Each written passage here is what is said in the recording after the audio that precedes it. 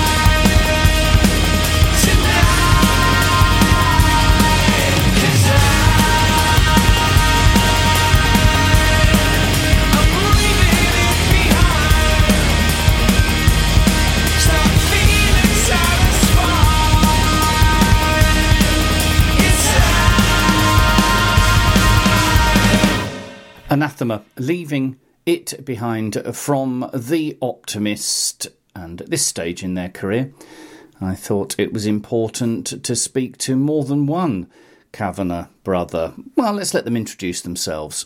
Hello, I'm Vincent and I sing. My name's Danny. I'm a songwriter and piano guitar. I'm quite scared. And I'll tell you for why. Is A, stuck in a small room with a couple of beefy cavanars. Yes. But also, I'm very nervous about this tour. Now, this is, before we start talking about Adam, this is, well, it's several tours. In one, it's absolutely enormous. How on earth are 6 people going to spend 8, 9, 10, 11 months on the road, travelling the entire world, going to stay sane, Vincent? Combination of greens and good sleep, if you can get it. I don't think about what we're doing until the day before we do it. The only thing I've thought about is what the light show might look like. All right, okay. So the kind of production Yeah, side. yeah. I've thought about that a bit, and what we would do in the Bataclan Paris, because that really affected me, Other than that, I haven't given it 2 minutes thought. That seems wise to me, to sort of like not worry about it too much. How did it come about then? Was it a case of Vincent speaking to management, speaking to tour promoters and saying, right, we just want to tour the hell out of this record? Or is the tour in and of itself a money spinner? Are you a working band, or are you just promoting the record here? Promoting the record is like doing interviews. Doing this is promoting the record. But playing live is a totally different thing.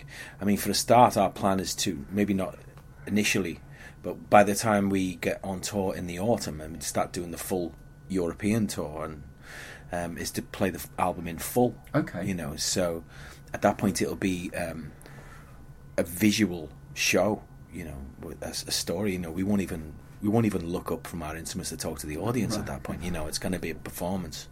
So the first hour will be that, then we'll have a short break and we'll carry on and play some other big songs. So that doesn't feel like promotion to me. That feels like a challenge, and it feels like fun. Okay, let's talk about the creative process for writing the record then, before we move on to the recording of it, Vincent.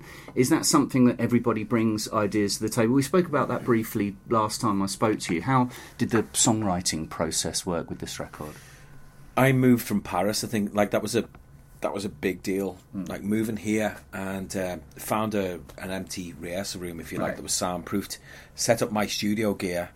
I think it took me a few days, and called Danny and said, all right, Dan, I'm set up, come down. Okay. So Danny... Because Danny's in London as well. Yeah, so me and him being in the same city, that was... Also, aside to that, what I felt was really important since then, which I noticed, is that mine and Danny's relationship improved since I moved to the city. Okay. And I think having that sort of... being in close proximity and being able to see each other socially enabled us to just form a bit more of a better bond, because for years and years, especially while I was living abroad, we only ever saw each other while there was something to do with the band. It was a gig or whatever, And whereas now, all of a sudden, we're just hanging out. And, okay, let's go to the studio. And we'll go to the studio and, we'll spend a couple of hours and we'll listen to a bunch of Danny. So Danny had something like, I don't know, dozens and dozens and dozens of different ideas.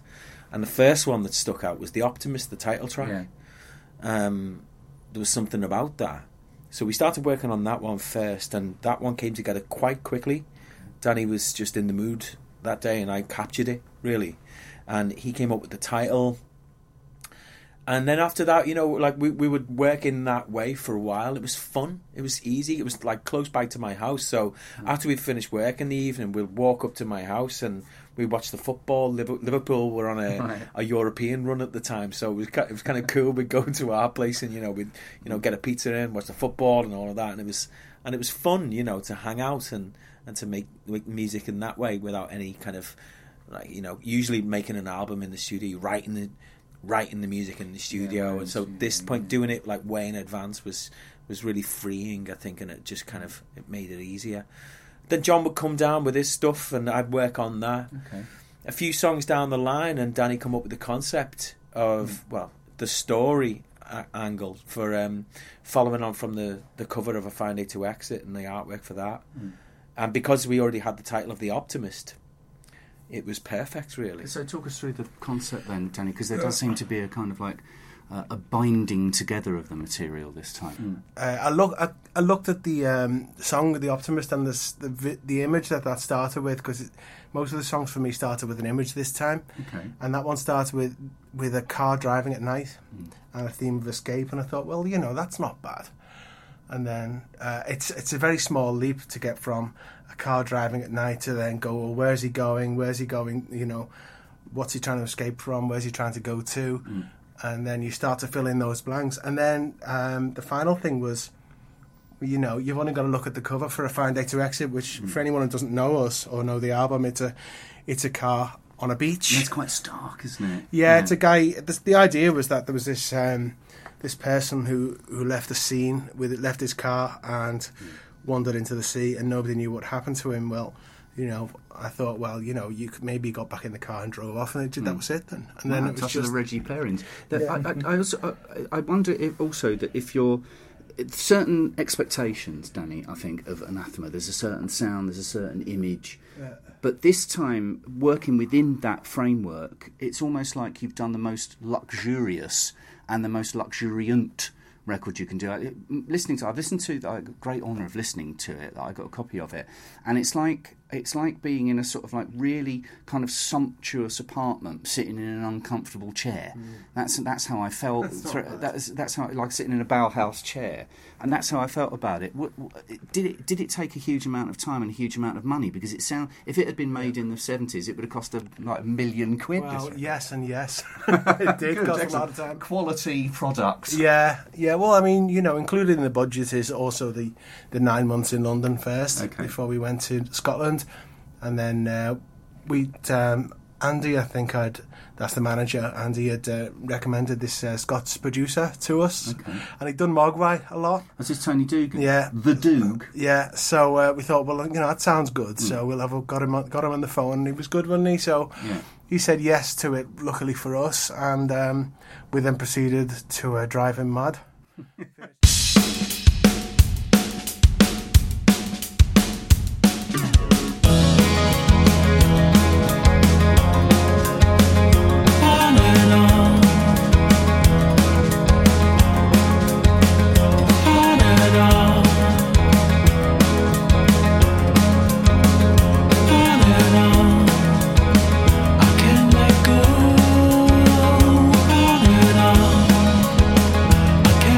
Go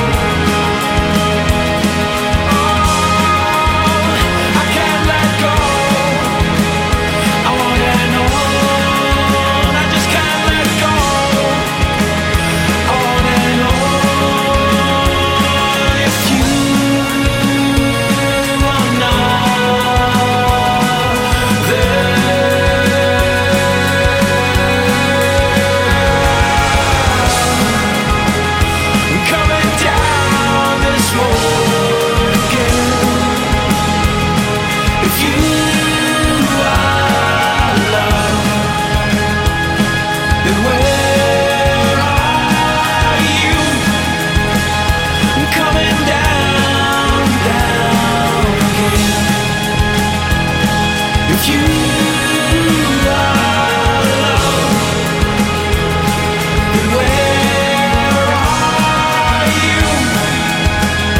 Coming down this road again.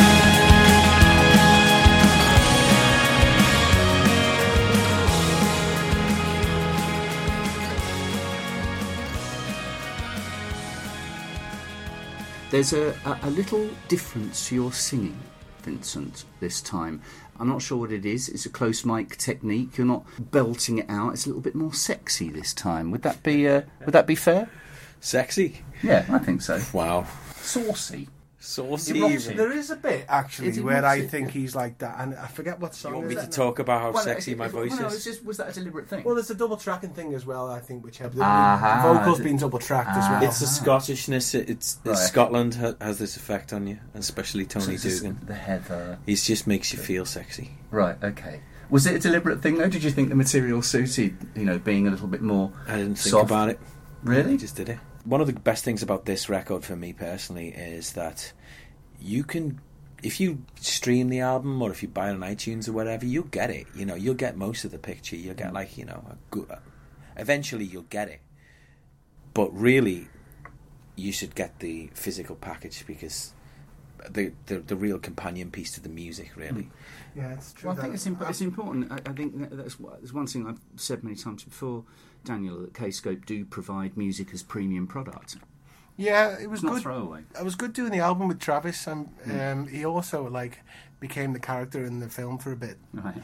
Because he drove from San Diego, which is where he did the artwork years ago for the Find A2X's, and he took that front cover on the beach near his house. So he started there with this one, and then recreated the shots from that album, and then drove up the highway. Right. All up Finally, for me, I've interviewed you together once. It was in a cafe 2 albums ago in Soho. I've interviewed you separately 6 times, 5 times, and you both, separately and together, usually say the same thing to me at the end of it, which is, we want to make the greatest album that we possibly can. We haven't done it yet, right? So, Vincent, have you done No. have you done it yet? Well, no, I don't think so. No, I think this is all I ever really hope for, especially once we've completed something. Is it actually finished? Is it complete? Does it feel as if there's not a lot that we would do to change it? It's now a couple of months since we finished it, and to me, there's probably a couple of things I would change, but they're nothing major, in hindsight. But it must be There's so a easy few to do that, small though. things, but then we worked on everything on this in the most fine detail until the very last minute, right up until the master, until you eventually got to let it go. And I think at this point, to carry on work on it after the music was finished, doing the artwork with Travis, doing the live show, putting these films and visuals together that we're doing at the moment, is really something we've never done before. Okay, so it feels like so part in of the that project. in that sense, I would say it's a way more complete sort of cross-discipline, cross-platform work that we've never done before. It's much more of a visual story than something we've never done before. So, but that only spurs me on to do something bigger and better next time. Okay, what's your relationship I don't with know, it right honestly. now? I wonder if we'll beat this, But I think we were better prepared this time. Yeah, But I remember being about May, June last year, a couple of months into the demos, and I thought everything I'd written was absolute crap. All of it was just utter shite. And it ended up being okay in the end. And I've absolutely no idea what the next album's going to be like. But I didn't know what this one was going to be like. That's interesting because, again, often, not so much you, but often you say, I know what the next record's going to sound I like. haven't got a clue. All right. I haven't got an Come to the right side. absolutely What's ironic clueless. about that? I've got more of an idea about what the next record's going to sound like than Danny Well, does. come on, then, give us a clue. Disco. No. Everything in That'd be 4/4. great. No. Okay, so that's 2 exclusives for you there, dear listener. It's not going to be disco. And it's not going to be in 4/4. Daniel and Vincent, thank you very much Thank you indeed very for joining much, me. Billy. Nice to see you again.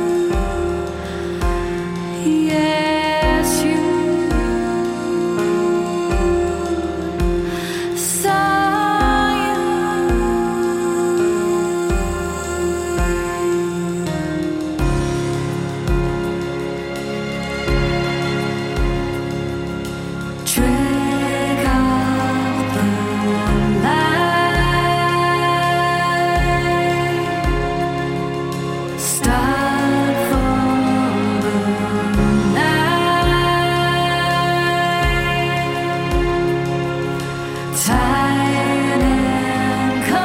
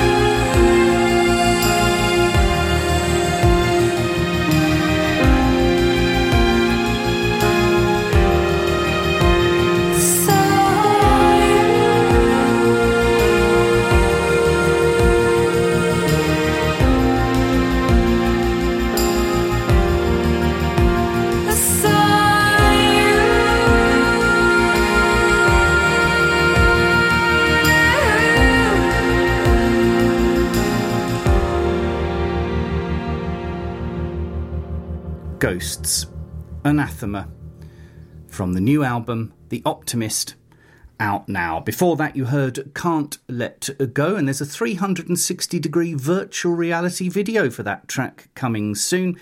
Keep an eye out on the Kscope music channels and the band's channels. And before that you heard Leaving It Behind.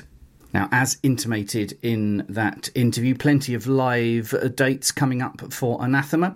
On June the 30th, a Be Prog, My Friend festival, and then Southern and North American dates through August.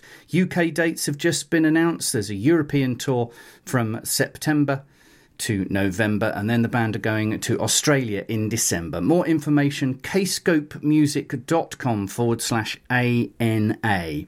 Some other live dates for your diary. The Pineapple Thief, September European dates featuring Gavin Harrison on drums once again, and Godsticks in support.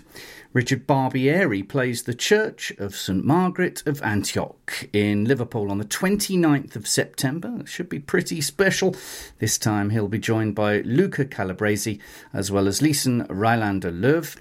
Tesseract, later this month and into July. The band will be on tour with Megadeth and Meshuggah, and are also doing some shows of their own in Indianapolis, Nashville, Memphis, Buffalo and Amityville. And Paul Draper's first solo tour starts in September. It's almost sold out. I understand there's a few tickets left for the Birmingham date. And this is in support of Draper's first ever solo album, Spooky Action, which is coming out on Kscope on August the 11th. And Draper was the frontman of Manson, arguably one of the most iconic bands of the late 90s. who managed to maintain critical and commercial success with a series of radio-friendly yet increasingly experimental records. And off of the back of their biggest radio record, Manson imploded in 2003, and Paul all but disappeared from view. He ran a studio for a little while, but now he's back. Spooky Action, the result of a decade of thinking, fiddling, tinkering, writing, recording, and finally focusing. Lyrically, I'd say brutally honest, autobiographical, one could argue, set to captivating, addictive melodies across 11 songs that peak and then peak again, just rammed with hooks, taking its cue from last year's 2 EP releases, a lot of it recorded in collaboration with Catherine Ann Davis, who Kscope fans will know better as the Anchoress, and longtime Manson collaborator P-Dub. Going to play a track from Spooky Action. This is called Don't Poke the Bear.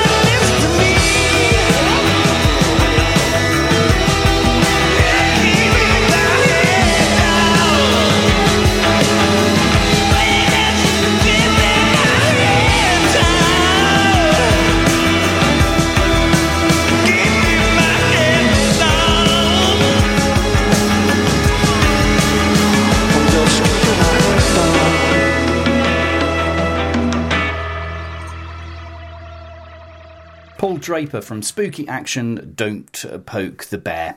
Right, I'm going to finish with a little Porcupine Tree. Kscope have reissued Porcupine Tree's debut album On the Sunday of Life on blue vinyl and Up the Downstair on purple vinyl, both remastered by Stephen Wilson and exclusive for HMV. Refreshingly original, a wonderful musical adventure, Record Collector said of Sunday of Life. Deadly seducing stuff, said the NME. 1991, you've got to go back to for On the Sunday of Life, an album which stands up as a modern-day pop psych classic. Now a double LP pressed on 180-gram heavyweight blue vinyl.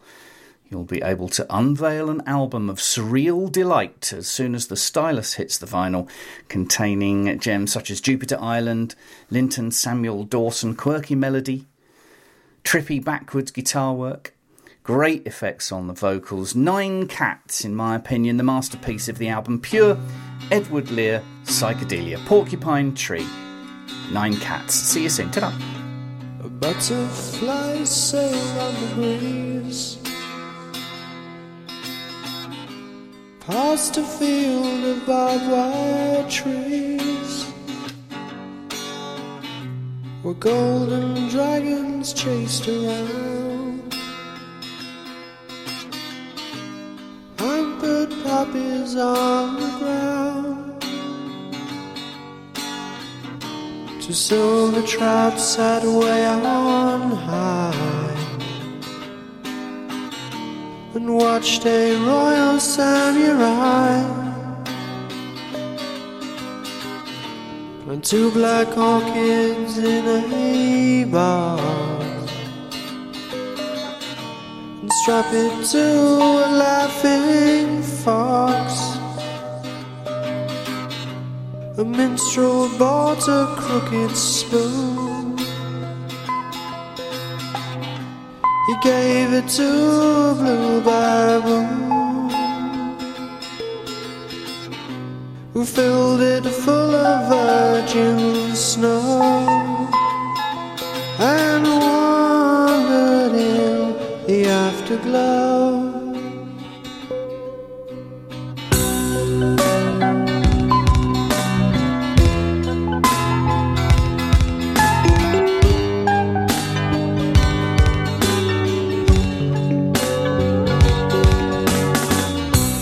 Toad stood in his ballet shoes, teaching 16 kangaroos how to skip across a lane. They found it hard to stay awake.